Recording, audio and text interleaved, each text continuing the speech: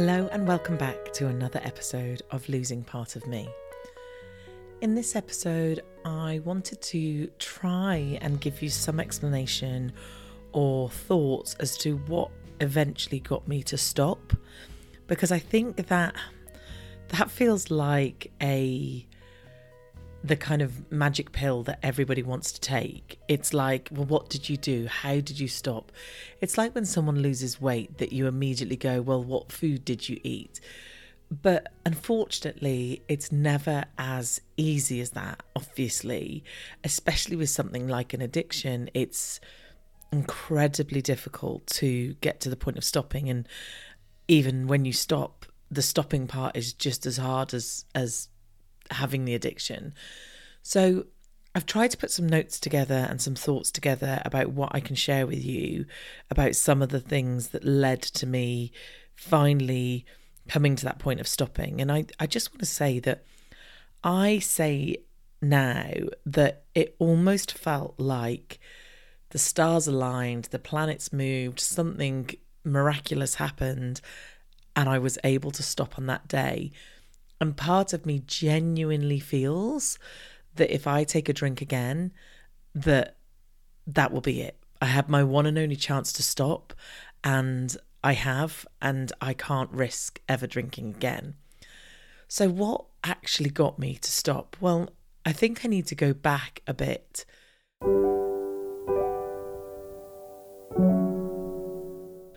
My mum passed away about almost 4 years ago now, and I'm obviously recording this in the beginning of 2024, and I thought I was fine. I obviously went into overdrive of organising things, doing things. I remember my mum had passed away, and within a couple of weeks before the funeral, and bearing in mind it was during the COVID lockdown, and obviously we couldn't have a normal funeral and any of that, and basically I ended up in hospital like a week before her funeral because I had an appendicitis. And I remember leaving hospital the day before her funeral and saying to the nurses, am I going to be able to drink tomorrow? And obviously I gave them the reason of it's my mum's funeral. But again, it was like my first thought on my head, could I drink? Anyway, I could, and I would have probably done anyway, whether they'd said I could or couldn't. And she passed away in the July, and by October time, I was still not right. I thought I was fine, but I have a very close friend who's actually doing an interview for this podcast called Mary, who was my coach at the time. And Mary said to me, I think you need some therapy. I think you need to speak to someone. So I started therapy in that October. So that was October 2020. And I started having therapy, and I'd literally just searched someone on the internet, and given the fact that I'm in marketing, I liked the fact that this person had a website and a photo and various things. And the reason I started therapy was because my mum had died very suddenly. I had a interesting, I think that's as much as I want to say about it, relationship with my mum, and I just wasn't managing very well. But one of the things that I probably need to share is that prior to any of this, I had started reading books on addiction and alcohol and various other things. So prior to 2020, I knew deep down there was a problem. But what was interesting was, to begin with, in therapy, I never talked about it. I didn't bring it up. I might have occasions gone, I don't feel great because I drank too much last night. But it wasn't, I never brought it to the conversation as here's a problem. Now, when I first started therapy, my therapist said to me, how long do you think, do you have an idea in mind to what you think we need to work together for? And I said to her, which was very different from me from a few years back, that I guess we just needed to see how it goes because, I'm not expecting for you to fix me in like 5 minutes. So we always knew it'd be a kind of longer term relationship. And we were working on all sorts of stuff, and I was starting to feel a bit better about what had happened to mum. And there's something really really devastating about losing your mum, regardless of the relationship you have with them, because they're your mum and that person's there to love you unconditionally, regardless of anything else. And when you lose that, it really is a bit of a pull. And anyway, so we were dealing with all of that. And as time rolled on, easily a year or so, it started to get obvious that there was more to my drinking than just I like to drink. And I guess I started to bring in conversations around, I probably drink a bit too much, I need to curb it a bit, but I don't want to stop. I was very adamant I do not want to stop. I wanted to be able to still drink, but I wanted to be able to control it. And during this time, I was still trying to control it. And I've talked on other episodes about, all the things I tried to do to manage it and to have some kind of control over how much I drank. Anyway, as time went on, some of the key things that we worked on were things like how I treated myself. I treated myself really, really badly. I spoke to myself like dirt, worse than dirt. I was horrible to myself. And it was constantly a thing that my therapist was kind of slowing me down on and going, you just said that about yourself and, you shouldn't, basically. And constantly trying to bring me more love and love myself more. So as all this was going on, I was still continuing to read and listen to books and podcasts and things, even though I wasn't necessarily always taking this to therapy and having these conversations in therapy. But as time rolled on, I got more and more honest, and she was able to be more and more honest with me, and I was able to take it. So I think if she had said to me in the very first place, okay, I think we need to look at the drinking because I think it's a problem, I'd have shut it down and I'd have finished working with her. However, after a year and a half, it was really it was a much better position for her to have that conversation with me. So I think that's one of the first things in terms of helping me to stop, was working with someone who was able to not only give me therapy, but also identify that there was a problem without, or having the understanding, I guess, of when to approach it and how to approach it, because I would have shut her down if she'd done it too soon. But there was a couple of other things that for me were really, really helpful. And again, they were things that I worked on in therapy, but it's definitely something that you could work on yourselves anyway. But it's not easy again. It's the fact of giving myself love and having love and respect for myself. One of the things that I think was so, so key was having some empathy for myself. I remember a few years back, my therapist saying to me, we were actually talking about drinking and eating gluten, because I can't eat gluten. And yet I was getting drunk and then having some toast. And I remember her saying to me, it's not your fault. And I listened to what she said and I didn't take it in. In fact, I said to her, if anything, I will use this against me. So I will turn around and say, I can drink as much as I want and eat as much as I want because it's not my fault. And almost use that as my permission, because I didn't understand. Of course it was my fault. How couldn't it be my fault? One of the conversations that have come up with people that know me well is that I am very, very good at having a goal and going for it. I can focus really well. I'm very determined. I'm almost bloody minded in some cases, right the way back to being at school and my mum having to go into school and telling them to back off with the homework because I was too much in it and I was making myself ill.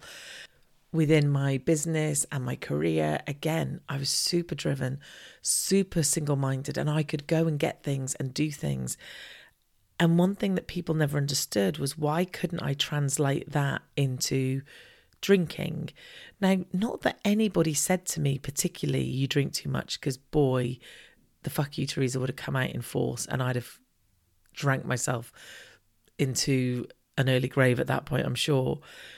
But they couldn't understand why I could be so strong and so determined and so motivated with one thing, and yet I couldn't with something else, and neither could I. I couldn't understand why I couldn't translate that across. I knew I had it in me, so why was this so difficult?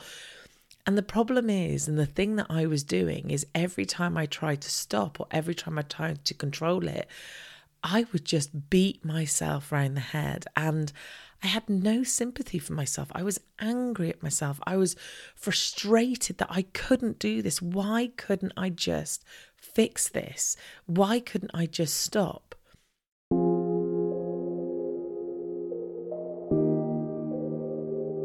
Also, when I started therapy, one of the things that we talked a lot about was little Therese's.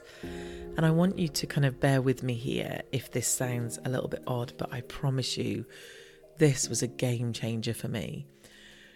There's many different theories around this, that we have different parts of us.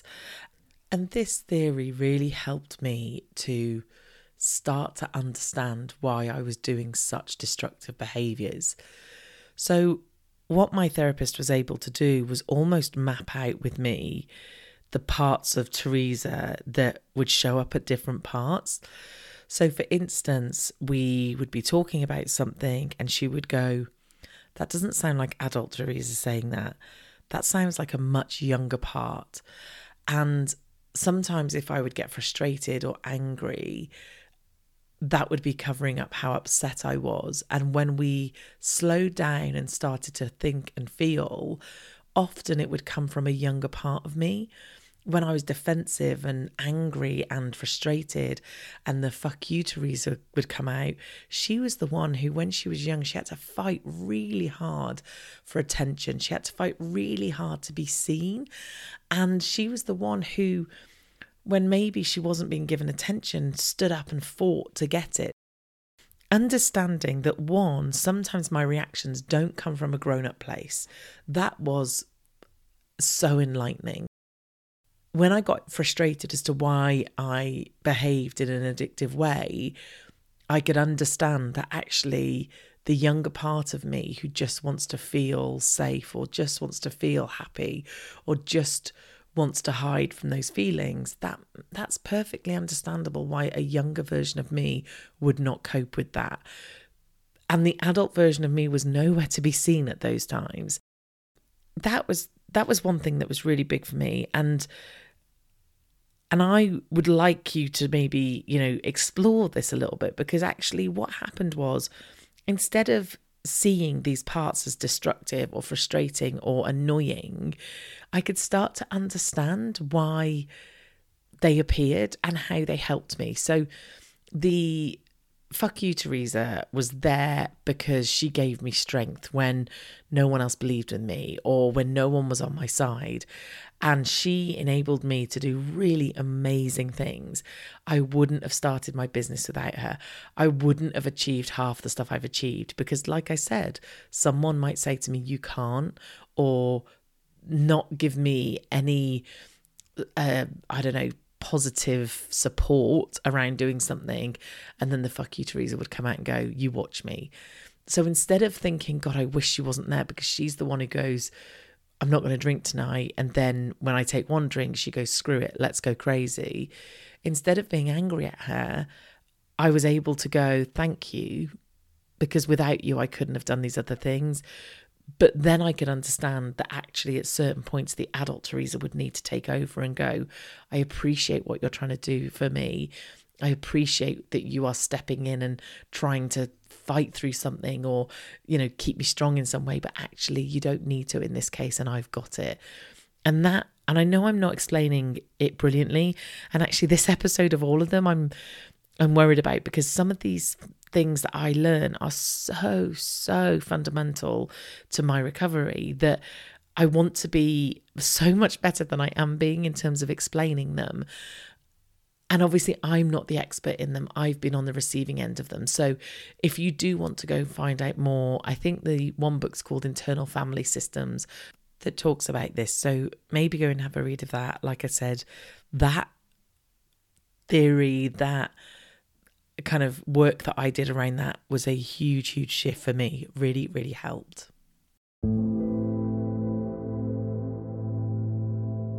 Alongside finding this empathy and love for myself that I don't think I had previously, I managed to read a book that really, really helped me shift. Now, this book is called The Realm of Hungry Ghosts by Gabor Maté. And I asked Gabor to come on the podcast, but he is pretty big deal. In fact, a few weeks before I asked him, he interviewed Prince Harry. So, I was pushing my luck, but you've got to give it a go. Anyway, I am going to do probably a pretty terrible job of explaining what helped me from his book. But again, please go and check out his book. And if anybody knows Gabor and he would be open to a conversation with me, I would love that in a heartbeat. So in order to kind of have a conversation about what I learned in his book and other books, but his was really, really stood out to me. And in fact, it was my therapist who recommended this to me. She read it and then she said to me, I'm reading this book and it's pretty heavy going, but I think I might want you to read it. Let me finish it and then I'll say whether it's a yes or a no. And that's what she did. And I did read it and it blew my mind. So he defines addiction, and I think, it's kind of funny that we've got to this stage in the interview, in the podcast, and I haven't actually talked about what addiction is defined as. But he defines addiction as a pattern or behaviour that you crave that gives you temporary pleasure or relief in the short term, but a negative consequence in the long term, that you're still persistent despite those negative consequences. So the one thing that he talks about is, first off, the word drug is not in there at all. The word alcohol is not in there. So addiction isn't the thing that you're addicted to. So in the past, I haven't been as bad as I have been with alcohol. However, I have had other things that I have done that brought me temporary pleasure and then were really destructive. Which then made me go, okay, well, this is an addiction. This isn't just me liking alcohol a lot. Unfortunately, the two together are not a great combination. So I just want to take a minute to read that to you again, because I think this is super, super important. So addiction is a pattern of behaviour that you crave that gives you temporary pleasure or relief in the short term, but negative consequences in the long term, and yet you still persist. So that could be anything. That could be spending too much through shopping.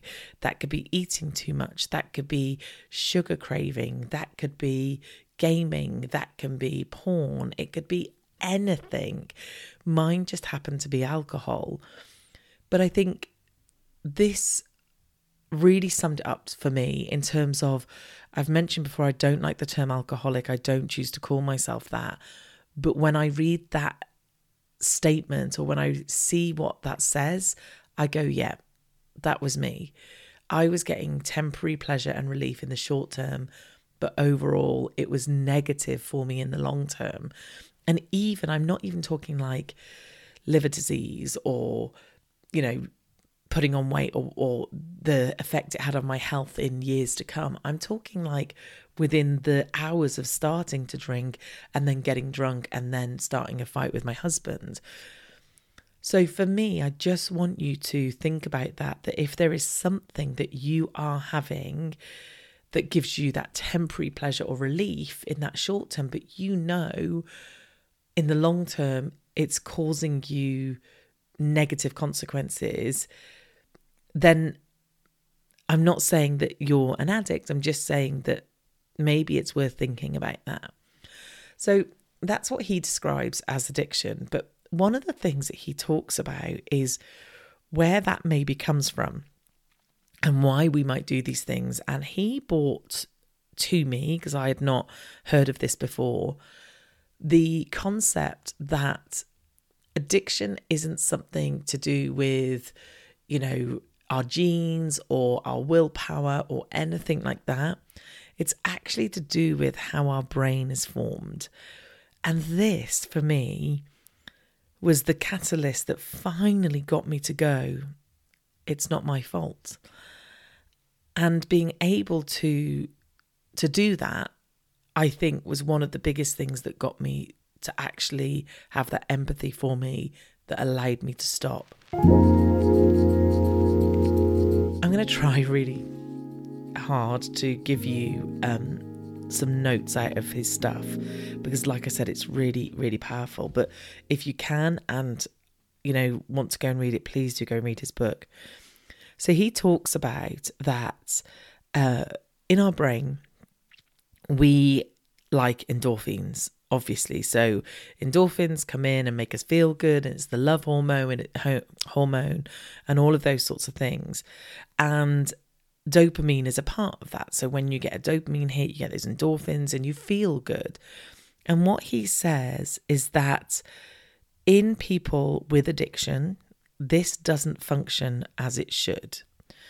So already the normal level or the normal kind of process of getting those endorphins and getting that dopamine isn't working out how it should be in someone with addiction. And the reason he believes this is because of some trauma as a child. Now, when you listen to the interview with my dear friend Mary, we talk specifically about trauma, and she shares with you the big T and the little t trauma. And because I had never had, well, I guess my understanding of trauma was the really big T trauma. And at that point, I didn't identify any of that with me. But Gabor talks about just trauma in general, and it doesn't have to be this big T trauma. It can be little t trauma, like not being given enough attention, like not by having a parent who is there but not present, i.e. not meeting some of your needs. And this can happen really early on. He also talks about this happening in the womb, which to me was mind-boggling. But he talks about the fact of something has happened to us which has meant our brain has formed in a different way.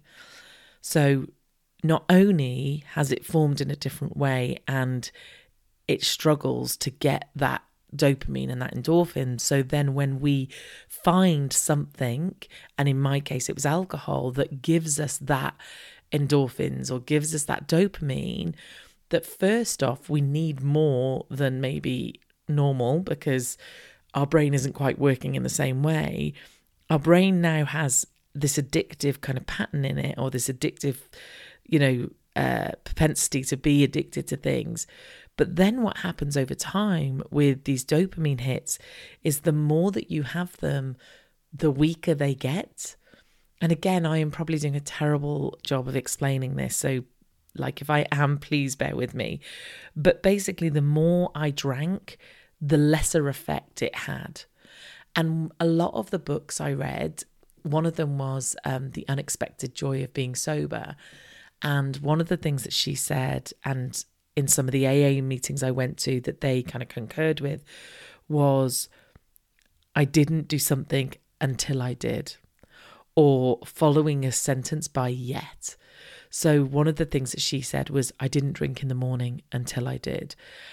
And obviously what was helpful to me is that I could start to see that we were getting worse. We were drinking more. I was having more. It took more for me to have some of the same effects as, maybe a year before. And that's because the more we do it, the more we build up this tolerance and the more we need. So that for me really, really helped me finally go, it isn't my fault. And when I could actually admit and believe wholeheartedly that this was not my fault, I felt like I could start to recover, and I felt like I could start to actually have the empathy I needed to love myself, to go, we need to do something about this. We need to start to fix this. There are a million different books that I read, and I will happily share them over on Instagram. But for me, The Realm of Hungry Ghosts honestly was life-changing, because it gave me some science behind something that where previously I was so angry and I was so frustrated and I shamed myself regularly on, why can't you just do this? What is wrong with you? Just have one glass of wine. Everyone else can do it. Why can't you? And when I read his book, I remember breaking down and crying with my therapist, talking about, it's not my fault. This isn't my fault. And having that understanding honestly changed everything for me. I hope I've given you a little bit of an idea of some of the science behind it. Like I said, I am not an expert, and I would love you to go and check out Gabor's book. This stuff's hard, and the more empathy we can give ourselves and the more understanding we can have as to why we behave in the way we do, I think gives us one step closer to actually stopping. So I am sending you so much love. You've got this.